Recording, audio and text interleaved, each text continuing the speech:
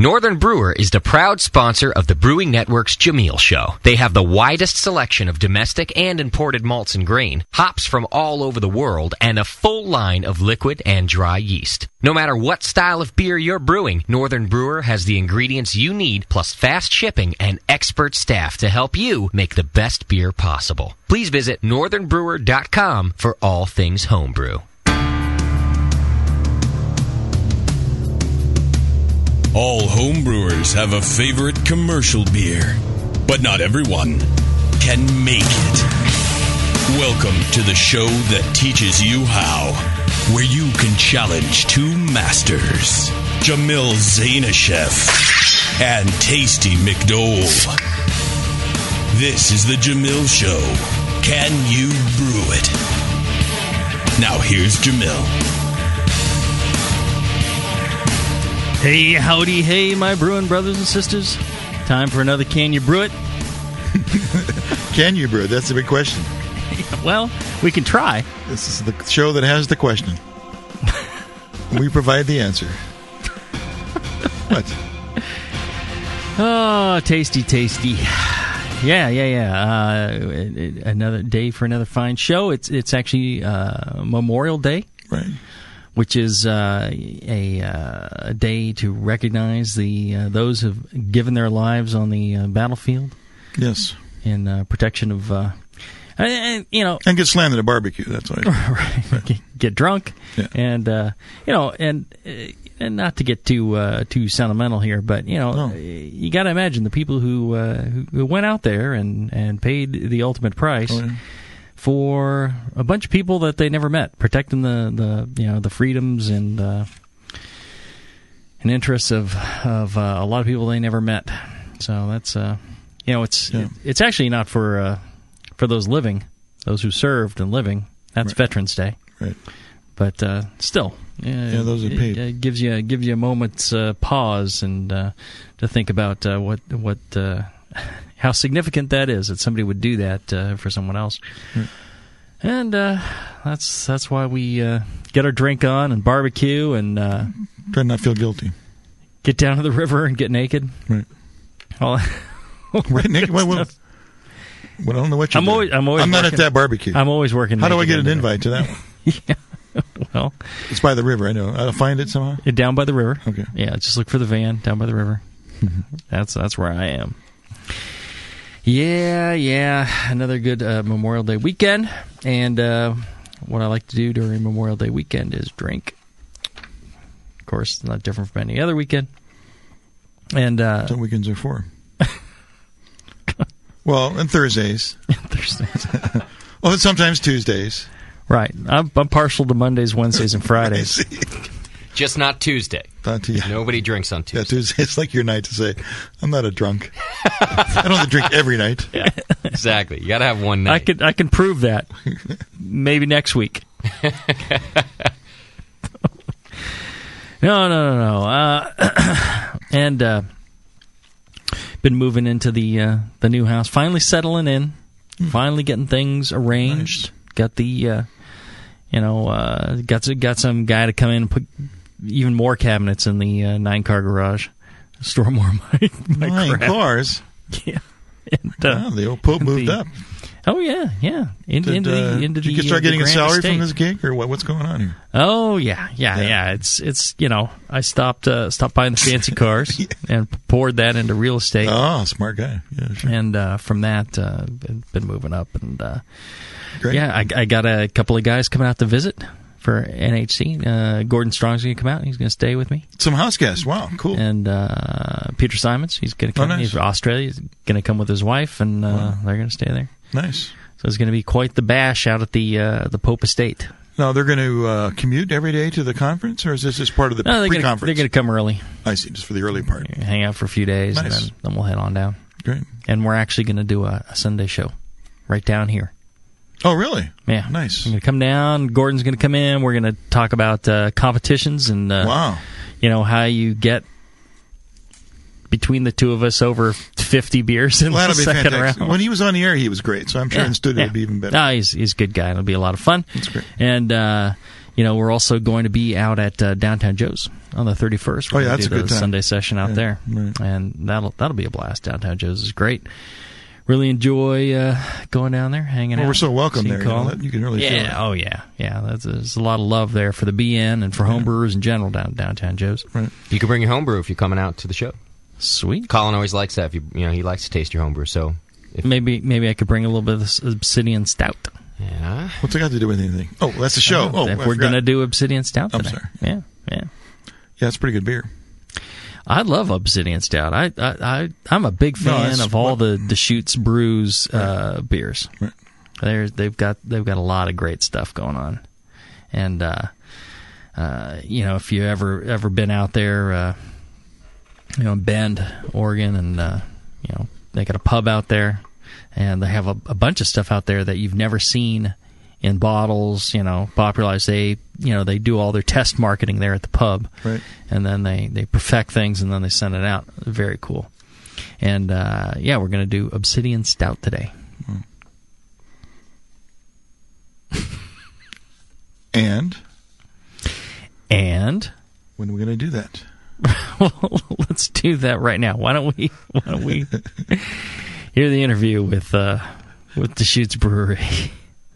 I'm speaking with Jimmy Seifrit from Deschutes Brewery in Bend, Oregon. He's the senior brewer there, and we got him on the line to maybe talk about some Obsidian Stout, huh?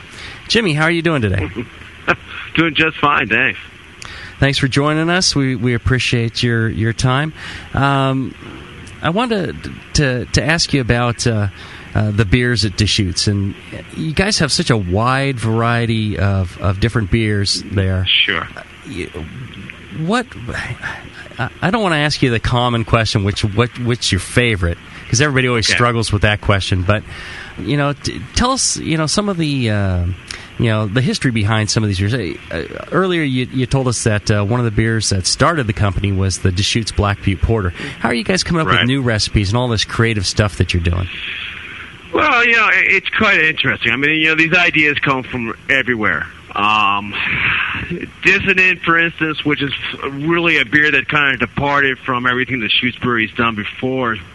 Started as kind of a whim on me wanting to branch into doing sour beers and be given some property down below in our lower warehouse to work on.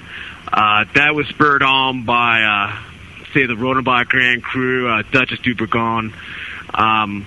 The Black Butte XX and the Abyss was just, there were so many great imperial stouts coming out there, and we were jealous, and we wanted to make something absolutely fantastic. And, the Abyss is a wonderful beer that when we were making it, I thought it was going to be a train wreck because we were throwing everything in the kitchen sink into it. And luckily, I was absolutely wrong, and, this became a great beer. In a way of like beers, you see in a six-pack, a lot of times it's sometimes driven from what the consumer is looking for, i.e. our Green Lakes Organic Ale. We saw that green drive going on, that we wanted to try to jump in on that and provide a organic product for our customer. And it's a great beer. Yeah, I bought it because it was Deschutes and I hadn't tried it before. And it's, like everything you make. And I think that's one of the keys. Yeah. You can jump on these bandwagons, or you can, be thinking outside the box. You can do all this stuff. Right. But if it's not a great beer, then, it's a waste of time. Usually by the times that a customer sees the beer in the bottle, we've probably been working on that beer for 3 to 4 years. Wow. Yeah, nothing. We don't really try to bust anything out. We spend a lot of time researching, designing it. Our pub patrons are our guinea pigs, so we just keep on hitting them. And when we can strike a note with them, then we know we're on the right track, and we'll start ramping up the development of those beers. But no, I can't really think of a beer that we ever just kind of willy-nilly and whipped it out. Everything's usually really well thought out. So you don't like to willy-nilly whip it out, is what you're saying? I'm pretty shy, so I feel uncomfortable about that. We can appreciate that. Yeah, I don't like embarrassing myself too much.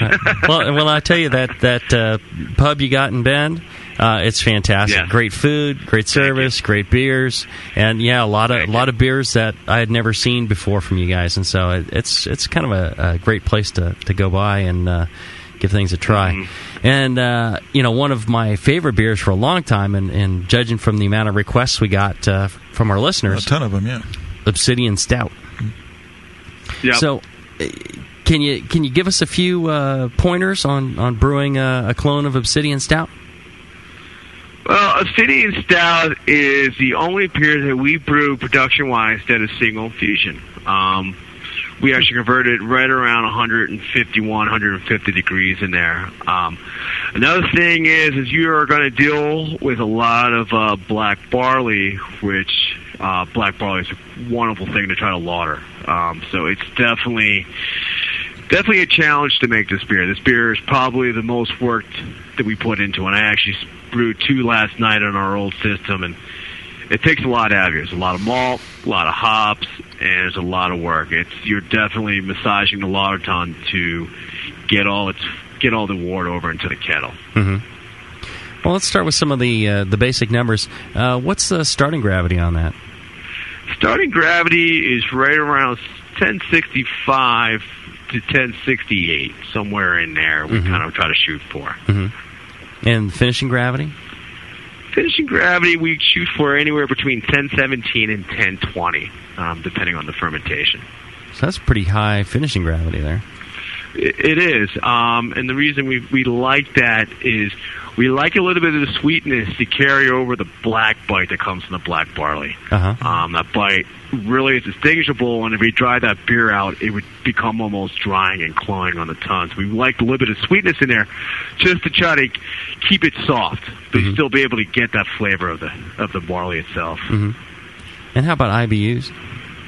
IBUs, we try to shoot between 52 and 57 IBUs. This beer, because of the big malt load that we put into it, we lose IBUs everywhere on this beer in the way of the kettle, also in fermentation, and with our yeast also. So of all the beers we make, it definitely has the most variable IBU number, but that's what we shoot for. Sometimes we don't get it. Most of the time we do, but we try to stay within those specs. And what does that work out to ABV-wise? The ABV on that is probably about 6.4% to 6.5.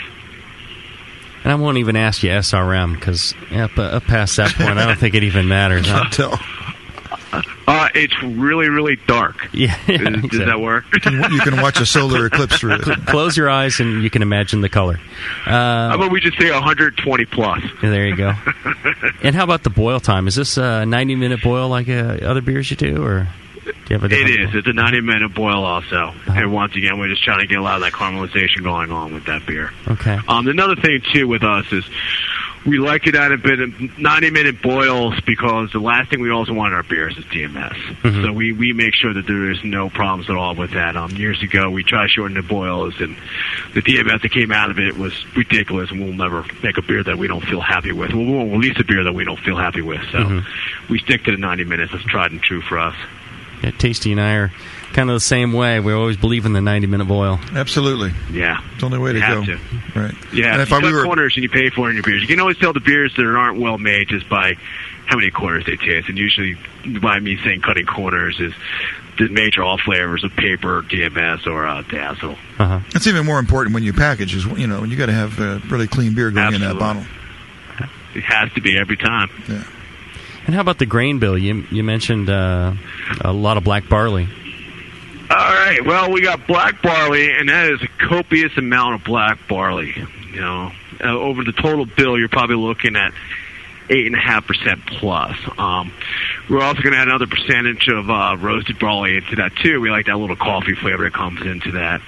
And then we balance it out. We try to really add a lot of filler or body style or mouthfeel type malts in the way if we use wheat, carapils, and Munich in this beer. And then with that, we use a 70 to 80 level blonde caramel malt along with that. What kind of percentages are we talking on that caramel malt and that Munich? Okay, well, what I would look for, like say for the carapils, the Munich, and the wheat, I would try to make sure that's up about 4% of your total grist bill between those three malts. For your crystal, you're going to probably look about, I'm going to say about 6 to 7% on that. And what about the roasted barley?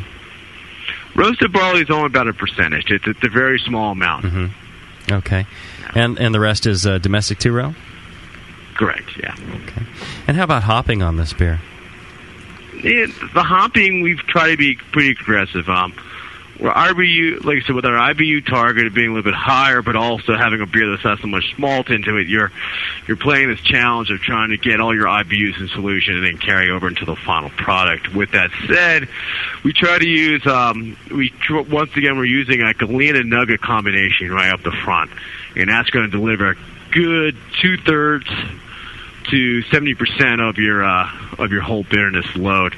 And then the last two additions we're really, using for flavor, and those are Willamette and Northern Brewers. Willamette being in the second, and Northern Brewers being our third addition.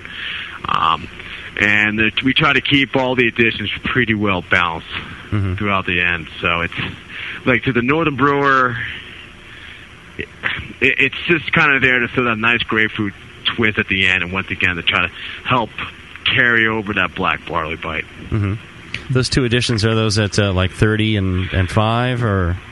Actually, it's 3 additions. So we'll do that 90-minute addition with the high alpha, the mid alpha, I guess these days. Galena and Nugget, and then 30 minutes on the Willamette, and then only 5 minutes on the Northern Brewer.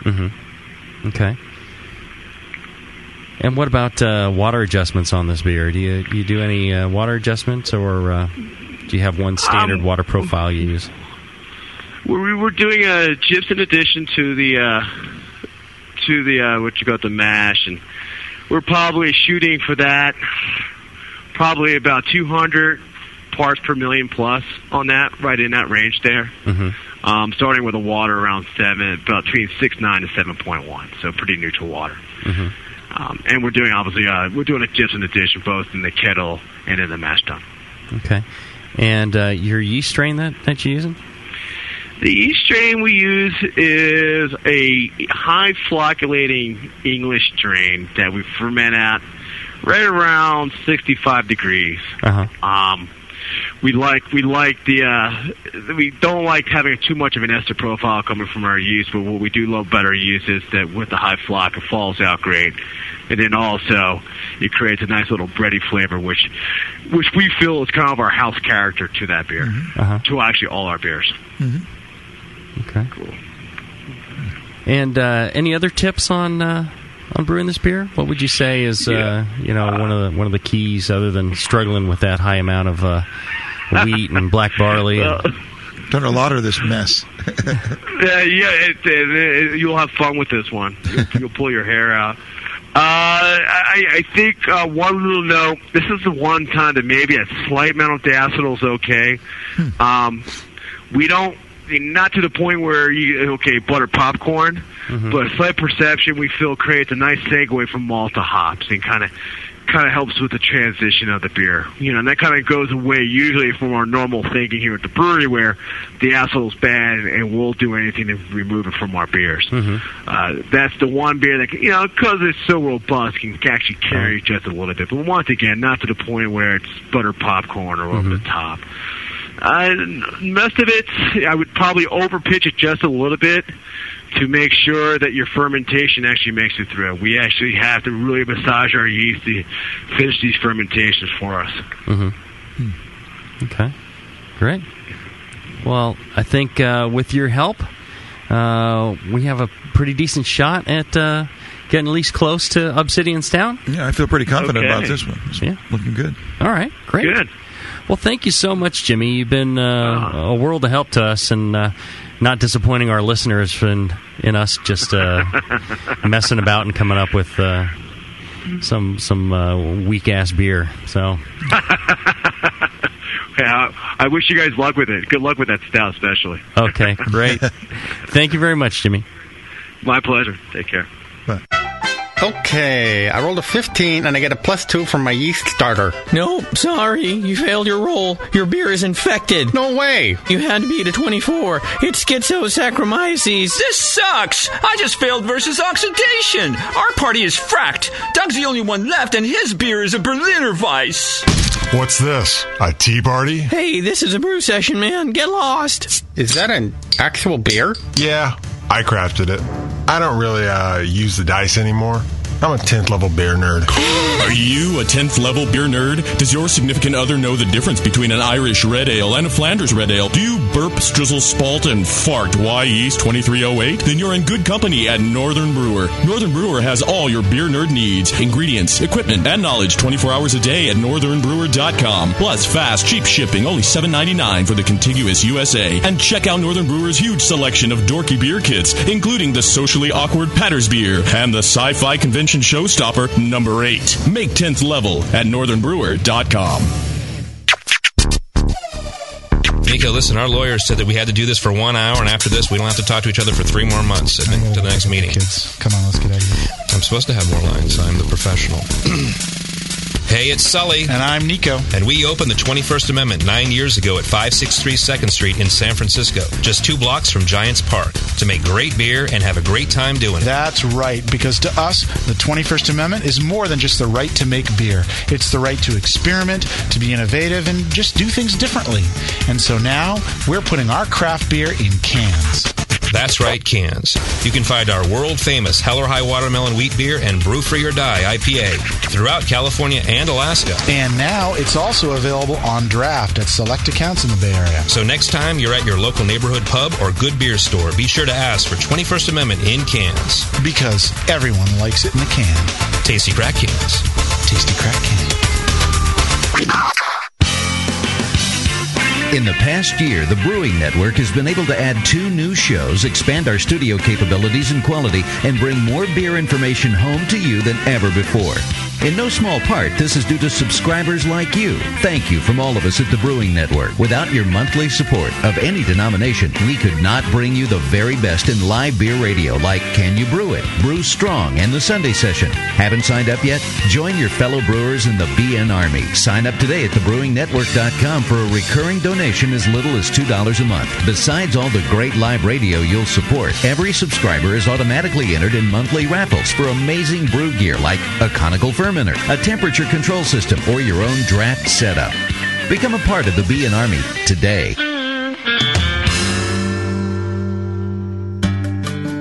Williams Brewing is your online resource for prompt delivery of quality home brewing supplies. Since 1979, Williams Brewing has offered the finest equipment and freshest ingredients and the best customer service in the business. Cut hours off your brewing sessions by using one of their 11 varieties of famous Williams malt extract. Their Williams German Pils is mashed with pure German Moravian 2-row barley malt for a light blonde color and malty crispness you just can't get from other extracts. Or check out their unique fermenters, draft beer equipment, bottling aids, and more. They even have their own line of precision hydrometers. Go to williamsbrewing.com to browse their vast selection and enter promo code BREW at the order checkout for $5 off your next order over $50. Orders placed by 3 p.m. ship the same day. Again, go to williamsbrewing.com and enter promo code BREW at checkout for $5 off your next order. Brewing is easy, the Williams way. Live Beer Radio, the Brewing Network. The Brewcasters. If you're just starting, don't be discouraged by all this stuff. It's so easy. Just throw it together. Put some sugar and some water and some yeast in there. Yeah. Brewing Network. Now back to the challenge. Can you brew it? All right, we're back. We're doing Deschutes Obsidian Stout. I tell you, this is an excellent beer. This is one of my, and everything from out of Deschutes is excellent. But this is, it's a rich, malty, roasty, firm bittering, a slight background of hop character. Just a delicious beer. Yeah, it's a well-designed beer. I like the way it's I could drink gallons of this. And while doing the clone brewing, I drank 3 bottles, and then that was your duty. Yeah, just to get dialed in. And then also, and I've drank a lot of Deschutes Obsidian Stout before, but I'd forgotten how much I really like this beer. And I think, just maybe I don't brew enough stouts. I brew a lot of, other, Sure. I don't really brew very many stouts. Neither do I. And, then when tasting, I'm just like, this is really nice. I really like this, rich. There's a lot going on in that beer. Very enjoyable. And so we did our blind tasting, and not even I, because when I had no idea which one was which, and I was kind of trying to remember which one mine was, which tasted more like the one that I brewed, and I wasn't really sure. And but I thought I thought they were pretty close. So let's go around the room. Justin, your opinion on this beer, and what do you think? I think they're 2 of the best stouts I've ever tasted.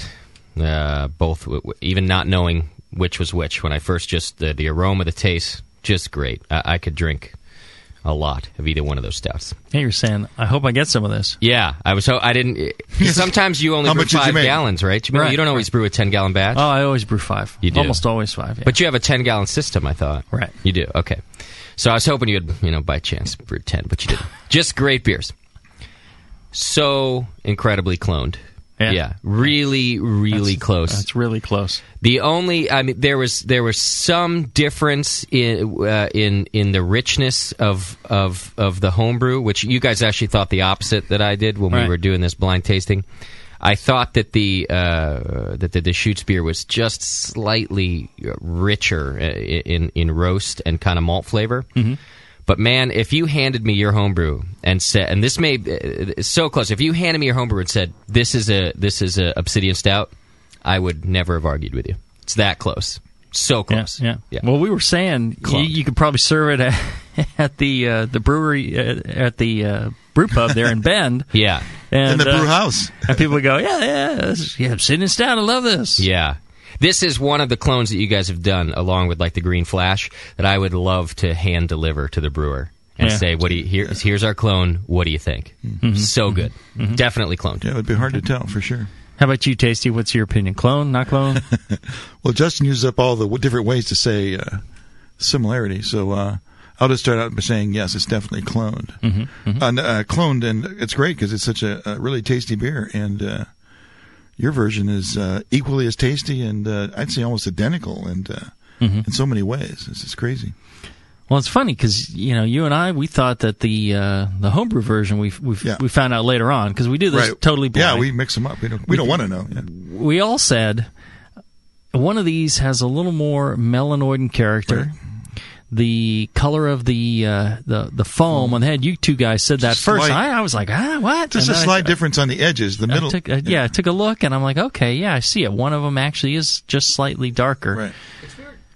And weird how it's just the edge though, because if you shook it to foam it again, right, in it the was center, the same it's the color. Same. Yeah. So I don't know is there an explanation for that, Jamil? I'm sure there is, but yeah, kind of the lacing around the edge was just slightly paler than the little triangle. Right, one of them was paler, one of them was darker. Yeah. But the one that Tasty and I thought was darker, more melanoid rich, we found out later on was the homebrew version. Right. And Justin, Justin thought it was the other one. It was the commercial version. So it's interesting that it was that close. Yeah. That, we would have a differing opinion on something we actually all agreed upon was the difference. Right. Yeah. And, we for a minute there I thought, well, maybe, the cups were mismarked or something like that. So I re-poured the 2 beers for Justin, and he still had the same opinion. So it's interesting. I have a question for you about this beer because it's so good. How would you judge this beer? Would you put this in as your stout into a competition? And what kind of score would you give it? That's interesting.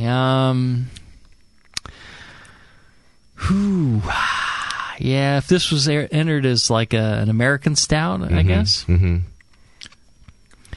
You know, I think... I would think, you know, you can go ahead and tear that page out of the Brewing Classic Styles and put this one throw in that there. fucker away. And this would be a better upgrade. Stuff this one in there. This would be upgrade. Huh? It would do great, right? I mean, it's so good. I'm not sure Second edition. how well it would do because... Well, if you had them both, would you enter your old beer or this beer? Good question. Hard to let's just get say. him right to You know, it depends, you know... Hard to say. Well... Come on, you can only enter one. Today's the day. I think, you know, as far You're pulling beer. As far as... you know, entering a competition in American Stout, the tendency is for slightly drier and more firmly bitter and more hop character. Oh, really? That will win you the competition. Weird. Okay. This one is really good. Really, you know, just a great beer. Really drinkable and right. You know, brewed by two fantastic brewers, obviously. You know, in both cases. Oh my God! Get a hold of yourself. Have a little modesty. Have a little bit of modesty. I got a hold of myself and I'm stroking. Turn his mic. Oh, you can't do that. Yeah, it's called the Jamil Show for a reason. Son of a bitch. He gets to talk dirty to everybody. Yeah, and so you know, I don't know. I don't know, but you know, tasting this. Where's that bottle? Prior, you know, I tasted this. You know, while it's carbonating, I'm checking the carbonation levels. It was real low, and I'm, you know, cranking up the gas, trying to get it carbonated in time for the show. I'm tasting it. I'm tasting some Obsidian Stout, and I had like a neighbor taste them both, and I was like, wow, this is really good. I really freaking love this beer. I'm so glad I got 5 gallons of this. You jerk. Should have had 10. Man, I want to brew it. It's so good. Yeah. Just that recipe is fantastic. Right. Yeah. Well, there you go. I you know, you got the recipe now. Yeah. Well, actually, you'll have to listen to the podcast because you're too busy to. I will have to listen to it live. I'll get right on that. Right. So yeah, I call it clone too. I think so. Round the room, we call this one. Yeah, we call this one. This is the best we've ever done. I think definitely a done deal on this. All right, so. This is for 6 gallons, U.S. gallons, at the end of the boil. Now, whatever you do with those 6 U.S. gallons, you know, usually I chill it down, and then 5.5 goes into the fermenter, and a half gallon stays behind in the kettle with all the break material and all that. Yeah. And your target gravity to start is 1067. And anticipated SRM is about 48. And anticipated IBU 73.4. And here's the interesting thing Tasty and I were talking about before the show. We were both discussing how the formulas that you might have, let's say in a Pro Mash or Beer Tools or any of those, or Beersmith, any of those formulas are not exact. In some cases, in certain recipes, they'll get you pretty close. Right. And, you know, the measured IBUs at the factory will be, you know, the same. And this is why we always ask the brewer when they say IBUs, we say, is that measured or is that estimated? If it's estimated, we want to know what the formula is. And if they use Rager like we use on these recipes, then, boy, you're dialed in. You're locked in, no problem. If it's measured, then you have to kind of adjust. And the trick is, before you brew it, you want to sample the beer, drink it, and you want to say to yourself, you know, with my formula that I've used for, you know, hundreds of batches, right, this tastes like a, you know, 50 IBU, 60 IBU, 70 IBU, whatever it is, you know, 20 IBU beer. In this case, you know, brewer tells us that it is 52 to 57 IBU, and I fully believe everything that he told us. You know, he's straight shooter, giving us the correct information. But what I taste when I taste this, you know, with the Rager formula, I'm saying 73.4. I knew it was more around. I didn't say that. I didn't taste it and go, well, it's 73.4. I said, you know, that's right. 52 to 57. You know, 50 to 60. Doesn't sound right to me. It's more like a 70. You know, maybe a 60 to 70. So I thought, well, maybe 65. I'm like, I tasted it a few times. I'm like, I'm going with 70. And so, I ended up 73.4 just because of the, I went with 30 grams of Galena, 30 grams of Willamette, 30 grams of Northern Brewer. So just because the numbers were even, that's kind of, it ended up around in the 70s. So you upped it, yeah. Right, but I felt it was more than what that would be. So you have to kind of take that into account. You need to do that on your own. I can't perceive any difference in these two beers in the hoppiness. Right, the whatever you bitterness did is spot on. Right in there. All right, so efficiency is 70%. It's a 90-minute boil. As far as grains go, we are doing 11.9 pounds of pale malt, 5.4 kilograms of domestic American 2-row, 1.43 pounds or 0.65 kilograms of a black barley malt, 1.1 pounds of Crystal 80 or a half kilo of Crystal 80. 0.66 pounds or 30 kilograms or 300 grams of Carapils, 0.66 pounds or 300 grams of light Munich malt, 0.66 pounds of wheat or 300 grams of wheat malt, and then 0.11 pounds, that's like just under 2 ounces or something, I think, of roasted barley, or 50 grams of roasted barley. You can see why the metric system actually works fairly well. On small quantities, always, sure. And the more we're doing this clone brews, the more I'm switching over to doing it all metric, because they're giving us percentages. They're giving us and when we don't really have the license to round up or down too much. So. Right? Yeah, I don't want to. Normally, I'd round up. We have these odd amounts. Right. So when you're dealing with grams, you can adjust to 50 grams, and there you are. So and that's the same way with the hops too. It's even more a problem there because they're really smaller quantities. Exactly. And so on the hops, I got 1.06 ounces. So you could probably call it 1 ounce of Willamette or Galena, Willamette, Northern Brewer. These are 60-minute hops? 30 grams Galena, 90 minutes. 90. That's at 13% alpha acid. 30 grams Willamette, 5% alpha acid at 30 minutes, and 30 grams Northern Brewer and 9% alpha acid at 5 minutes. And I think during the interview, he said we try and keep the amounts of the hop additions, pretty much equal. So that's one of the things I picked up on. I'm like, okay, well, and these things, it really seem to work out. So 30 grams of each on those. And then the yeast I used was the White Labs WLP02 English Ale yeast, which I tell you, the more we do this, the more I realize a lot of commercial breweries are really. I see why they love it. Leveraging that English. They can make ale beer yeast in like 5 to 6 days, and that stuff just goes like nuts. Ferments really fast. Yeah. You can ferment it cool, and it comes out really clean. Clear, yeah. Clean enough to where people go, oh, that might be California ale yeast. Yeah, it's a little fruity. Yeah, but that's pretty interesting. Mm-hmm. And then mash temp. Here's another thing. As far as the brewer went, he said it's a single infusion, 151 to 150 Fahrenheit, and I went. I wrote my recipe at 150, and when I actually did it, I went 149 because there's a lot of specialty grains. Starting gravity is intended, about 1067, and finishing gravity 1017 to 1020. And I was thinking, I just want to make sure, when I drink it, it seems fairly dry. Right. So I wanted to make sure they could dry, enough. Well, you had the flavor memory of the Obsidian itself, so you probably sense the dryness there. So. And I know on my system. Oh. If I went 150, 151, there'd be a lot more body than I get in the Obsidian. So I went, 149 just to make sure I wasn't too high. Right. And actually, when I first dove in, I was like 148, and then 147, 148, and then I brought it back up. So, that was kind of an interesting,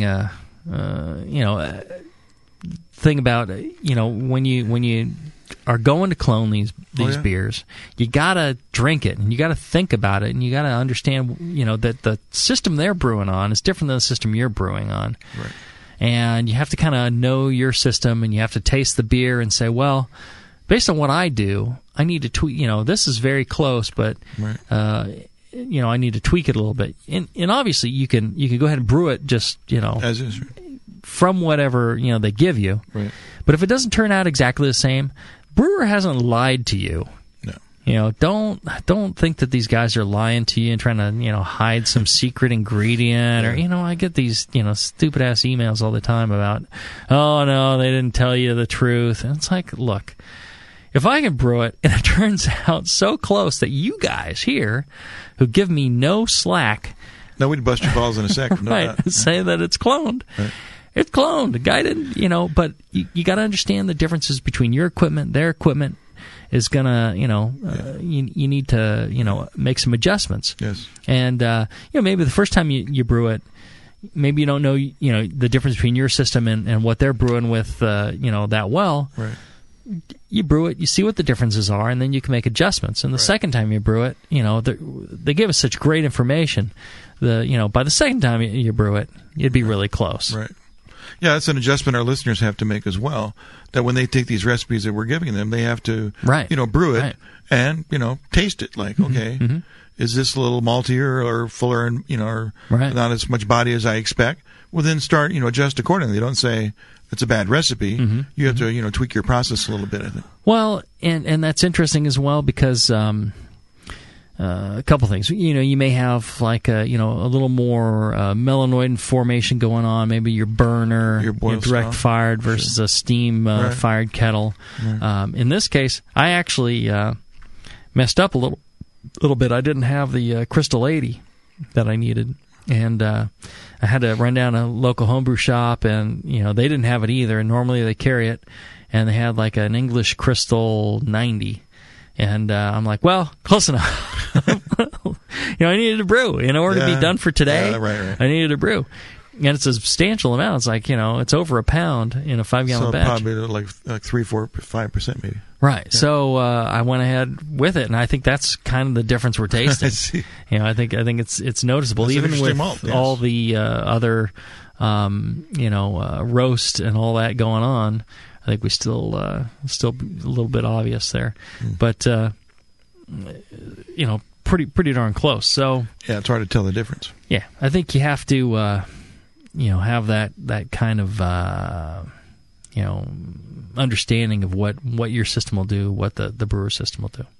Anyways, let's take a short break, and when we come back, we'll talk more Obsidian Stout. Drink some more too. Yeah, sounds good. Back after this. Okay, so my double IPA has an ABV of 7.5 and a clarity of brilliant, so that's a +8. I pour it. Sorry, looks like she found it unpalatable. Ha! Shut up, Doug. My creek gets a +10 versus girls because it's a fruit beer. You can't open the bottle, and she walks over to the guy with the Pinot Grigio. This sucks. Oh, I hate it when Greg's the brewmaster. What's this? Non-Alcoholics Anonymous? Dude, get out of here. We're in the middle of a brew session. Is that an actual beer? Yeah, I crafted it. I don't really use the dice anymore. I'm a 10th level beer nerd. Are you a 10th level beer nerd? Have you ever been called upon to explain why it's named India Pale Ale? Do you burp Y Yeast 3522 and crap Cascade? Then you're in good company at Northern Brewer. Northern Brewer has all your beer nerd needs, ingredients, equipment, and knowledge 24 hours a day at northernbrewer.com. Plus, fast, cheap shipping, only $7.99 for the contiguous USA. And check out Northern Brewer's huge selection of dorky beer kits, including the Tongue Splitter. I've got dry hop stuck in my braces. And the Bourbon Barrel Porter. Now on tap in the Mos Eisley Cantina. Make 10th level at northernbrewer.com.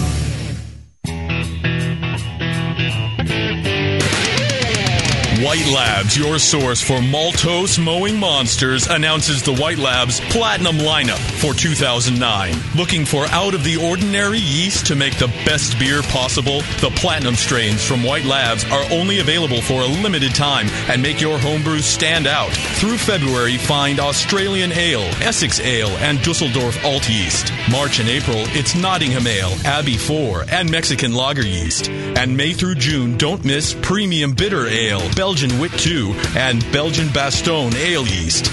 Keep up with all the great yeasts in the White Labs Platinum program at whitelabs.com, where you can also join the White Labs Customer Club. Brew with the freshest and most unique yeast with the White Labs 2009 Platinum strains. White Labs. It's all in the vial. Downtown Joe's, located in the historic Oberon building in beautiful downtown Napa, California, offers an award-winning brew pub experience from 8:30 a.m. to 1 a.m. every day. For 15 years at the corner of 2nd and Main, Downtown Joe's has been voted Best Night Spot 7 times and Best Brew Pub for the last 4 years in a row. Brewmaster Colin Kaminsky's handcrafted ales, like his Tail Wagon Amber Ale and Double Secret Probation IPA, are the perfect accent to riverside dining, live music, and a relaxing outdoor patio. Don't miss the Beer of the Month, special rotating taps, and the BN Army Member Special. Wear your BN gear, get 10% off your beer. Visit downtownjoes.com to make reservations, peruse their extensive calendar of events, or just read more about their fantastic beers. Come enjoy the fine beer, food, and music. Downtown Joe's, the award-winning brew pub where you'll feel at home. This is www.thebrewingnetwork.com. Sit down next to it, grab yourself a paper towel, and watch those yeast have sex. You're listening to the Brewing Network. And now, suck it, Tasty.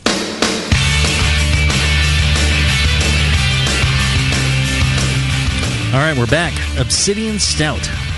Fine beer from Deschutes. Who's that suck it, Tasty guy? Get him in. I don't know. Pretty much everybody says Everybody it, says so. that? Okay, well. It could just be a random microphone out on the BART. Heard on the street. Yeah. The man on the street interview. Some random guy. Suck it, Tasty. Suck it, Tasty. It's great. Some homeless guy. Some homeless guy. Suck it. We should go around and get, the man on the street, the homeless guy. Yeah. You say you give me a bottle for this? Yeah. Just say it. Suck it, Tasty. That homeless guy, I was thinking about something like that because I'm the cellar master for this national conference, right? And when it's done, we're going to have a lot of leftover, really high-quality competition beer. And I thought that maybe there's some intersection here between homebrewing and homeless. That we could, I don't know how that would go together, but, we could make our reputation for ourselves out there. It's really helping out the poor. I was trying to figure out what reputation you were going for. Right. The helping one, good. Yes, that's what we had. The one where we never get invited back to Oakland again? Yeah, that reputation? Yeah. Well, just to see the smile on their little faces. I have a feeling that would be like, if you feed the pigeons just a little bit, you get swarmed by pigeons. Right. Oh, I think it'd be a bad idea to hand out beer to the homeless. Wait. It'd be like a zombie fest or something, right? So I work in the software industry, and we used to run this big old conference at Moscone Center. Oh, yeah. Right? They used to hand out, shirts. It was like working for a clothing company. They would give you shirts and hats and all this stuff. And they gave out this one just idiotic hat that we really, everybody hated. They were renaming the group, and they handed it out to all the employees, right? Oh, here's, your, such and such hat, right? So pretty soon, when you're walking back to your hotel, what you would see is all these homeless people wearing these hats. It was like every last person. So they would say, change. You go, no, but here's a nice hat. Right. None of the employees were wearing them. All the homeless people in San Francisco started wearing these hats. And it was just the most amazing I bet that marketing manager got a kick out of that. Oh, I don't think they were very happy about their I want to wear all these hats. That's funny. Oh, but the employees just thought it was hilarious. All right, so on this beer, I brewed in the violent wind tunnel. That's your deal. That's your curse. That is the south end of the estate. Well, now that you moved up from the ghettos, right. Well, it's windy up on top there. And I was telling my neighbor, my Keystone Light neighbor, about this. We were trying some Obsidian Stout. Right? Yeah, he drove over, and I was going to say, we're hanging out in the garage. With you or something? And I'm telling him how windy it was. He goes, yeah, wow, yeah, it sounds like it's really. I said, wait. I said, now you see the kind of breeze we got going on outside now? He goes, yeah, it's like nothing. I said, you can't even see the leaves fluttering on the trees. I said, come over here. I open the side door of the garage. We walk out, and he's like, oh my God. At the same house. It's like it focuses all the wind through there. It was blowing the lids off the kettles. You're going to have to make beer in the front yard, it looks like. I guess so. Yeah. It was out of control. Yeah, we can do that. And then I went to pitch my yeast. And normally, I for all these years, I've run out of the kettle right there at the brew stand into the fermenter, and then I pitch my oxygen, and I pitch my yeast, right? Well, I'm sitting there. I can feel the dirt being blown off the property. It's like I'm being sandblasted with this stuff. And it's, hitting the container of yeast. I know I'm getting You're like dirt aerating into this stuff. beer. Yes, yeah. right. Got to drink this stuff fast because it's Make a just, tincture of crap. Yeah, exactly. It is a real miserable place to brew right now. Wow. That means your dynasty is over? Yes. Yeah, That's it. I'm done. You're done. I'm done. So I fermented this at 65. And actually, really? What did? Well, that's what they. That's what he said. That's what he said. He said 65, and actually, I got my competition beers in my glass door fridge, and in my regular serving fridge, I've got other beers. So I really had no place but. So I just stuck this in the glass door fridge with the competition beers, and just let it jack it down to in the mid 60s, and then I kind of let the pitch the yeast, let that go. It was no sign of fermenting. I kind of moved it around, kept it around 65, and then I put it in the pantry, and God knows what temperature it got to then. But apparently it worked out just fine. Yeah, let me see if I can track this. Right. But the around 65 to start, and the so how long was it at 65?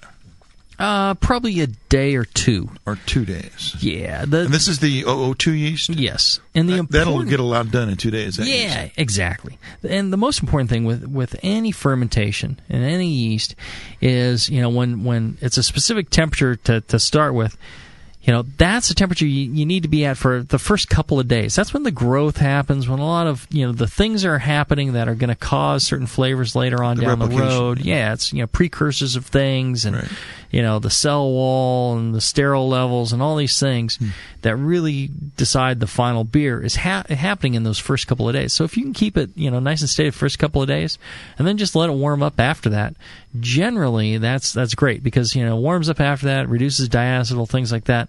Right. Makes for a very clean beer, and it's very nice that way.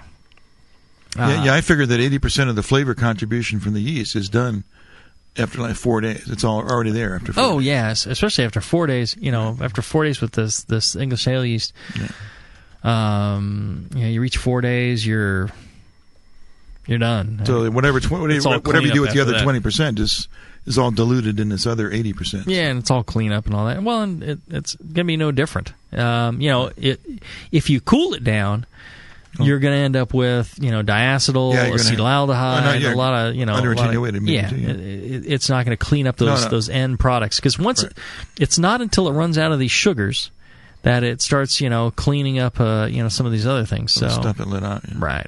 So you really need to keep the temperature either stable or ramp it higher towards the end. Okay. Laundry room temperature. Yeah. The other thing I did here was I added some gypsum to the mash. I don't know. I threw in like a teaspoon. Let's see. How many grams is that? I don't know. But it worked out just fine. I think it's not that important. I thought you went all metric, Jamil. What's this teaspoon business? There was a teaspoon laying around. I had a bag of gypsum, and I figured, I should add some gypsum because he said 200 parts per million plus, and I'm thinking. So you put this in the strike water? No, in the mash. In the mash. Oh, in the mash, and so there was how much volume of liquid in there? You put this teaspoon into about 7 gallons? Yeah, it's probably around there. Something like that. All right. Worked out just fine. Yeah, it's liquid. As far as liquid goes, it's 5.4 U.S. gallons of mash water. Right. Well, to me, adding gypsum is why even take an IBU measurement or make the IBU estimate if you don't control the amount of gypsum if you don't put some in there to make it all happen. Because to me, if you're putting a lot of hops in there, you're not going to get the hops aren't going to really have that much of an effect unless you get that calcium in. Right. It doesn't adjust the IBUs, but the impression, the crispness of the IBUs is affected by that. Right. So you could put in IBUs and not have it. So I think that's another important factor there. And one thing I want to revisit, brown sugar. Oh, the old brown sugar story, yes. Tell us about it. Well, if you remember from the last show, we had pretty much decided we had not cloned the brown sugar, although we were... Well, we weren't sure. We were a little perplexed. I felt like the recipe that you had... We looked at the recipe. The beer you brewed was the recipe you had. And we tasted that If you beer. handed me that recipe, Right. that's the beer that would have come out. Right. For sure. Right, so Yeah. that's why we Not were like sort you of... screwed up at all. Yeah, that's like you made another beer.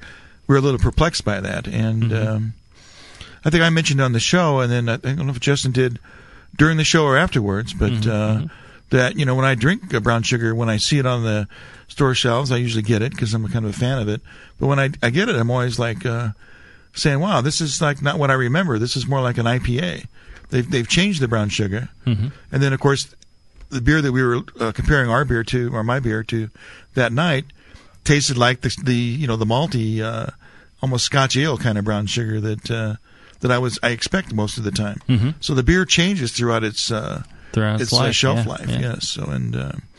So suspecting that, coincidentally, we were having the brewers from Lagunitas into the studio on the Sunday session. So we had them taste it, and I think we played it at the end of the brown sugar show. But if you remember, all three of them thought we had cloned the beer. That's pretty much exactly what it tastes like when it's young. One guy was kind of like, well, Was it? The other was like, yeah, that's cloned. Yeah. Yep.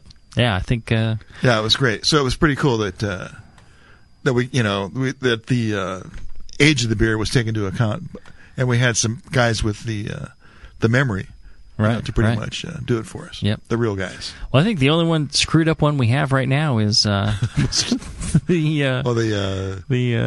Firestone Walker double barrel. Right. Yeah, that's hanging and out in your defense, you know the story finally. Okay, you brewed it before you got the recipe. Yeah, right. You made some adjustments for creative license. I don't know, and it wasn't license, there. I think we'll have to redo that one later in the year. We'll have a show where we. Yeah, my miscue was certainly good, so I'm looking forward to making the real thing. Well, you know what? We're gonna have to screw up a few more before we can have a whole show of rebrews, right? Right. Yeah. So, maybe we should be a little less paying attention to detail and trying. Maybe next one I won't. Why don't you guys just give me one? We could have a guest brewer. Just give me one. That doesn't know. That's totally maybe not quite up to speed. That's a sure fail. Yeah, if you're looking for content. I just get a feeling that we're going to have a whole run of like 3 or 4 that we lost our touch. Somebody changed my water. Something's going to happen. I think we're getting lucky on some of these. We're getting a lot of good information, which is difficult to get at times. But I think you understand your process. You try and make the tweaks to improve your beer and make it a certain way. Understanding what makes something sweeter. This is the frustrating thing, and a lot of times even judges don't understand this. Is you have sweetness, you can counter that with maybe bitterness, but it's a battle, and both still are there. The only thing that really gets rid of sweetness is like attenuating out that sweetness and fermenting out those sugars and making it drier. You can't just overload one over the other and say, oh, okay, there you go, you're all set. You have to realize that there's the balance between the malt and the bitter, and there's the sweetness and the dryness, and you got to adjust those two to get them kind of dialed in. And I think when you're given a recipe with all these different grains and stuff, that gets you the flavor profile that you're looking for, potentially, but not sweetness, not balance, not body, not a lot of those things that you need to kind of understand the brewing process and to kind of dial in. So anybody can take these recipes, no matter how good or bad a brewer, and make a really nice beer with it, I think. Yeah. But if you really want to clone it, you need to understand your brewing equipment and dial it in, kind of. And recognize that the ferment is where all the action is. That's ferment's a huge part. Big part of it. Absolutely giant. Okay. Well, I think that's our show for today, and if you're listening live, stay tuned. We're gonna tackle Ballast Point Calico Amber. Let's see, that was Tasty's challenge. If you're listening to the podcast, it's going to be 2 weeks, and you really should listen live. Also, the other thing you should really be doing is visiting our great sponsor, Northern Brewer. NorthernBrewer.com. Those guys, they got great fresh ingredients, great service, fast shipping, great prices. I can't say enough about them. They're truly kings in the industry. They've kept us this show going, help bring this to you through their generous contributions. And until then, brew strong. We will be seeing you on the other side. Later.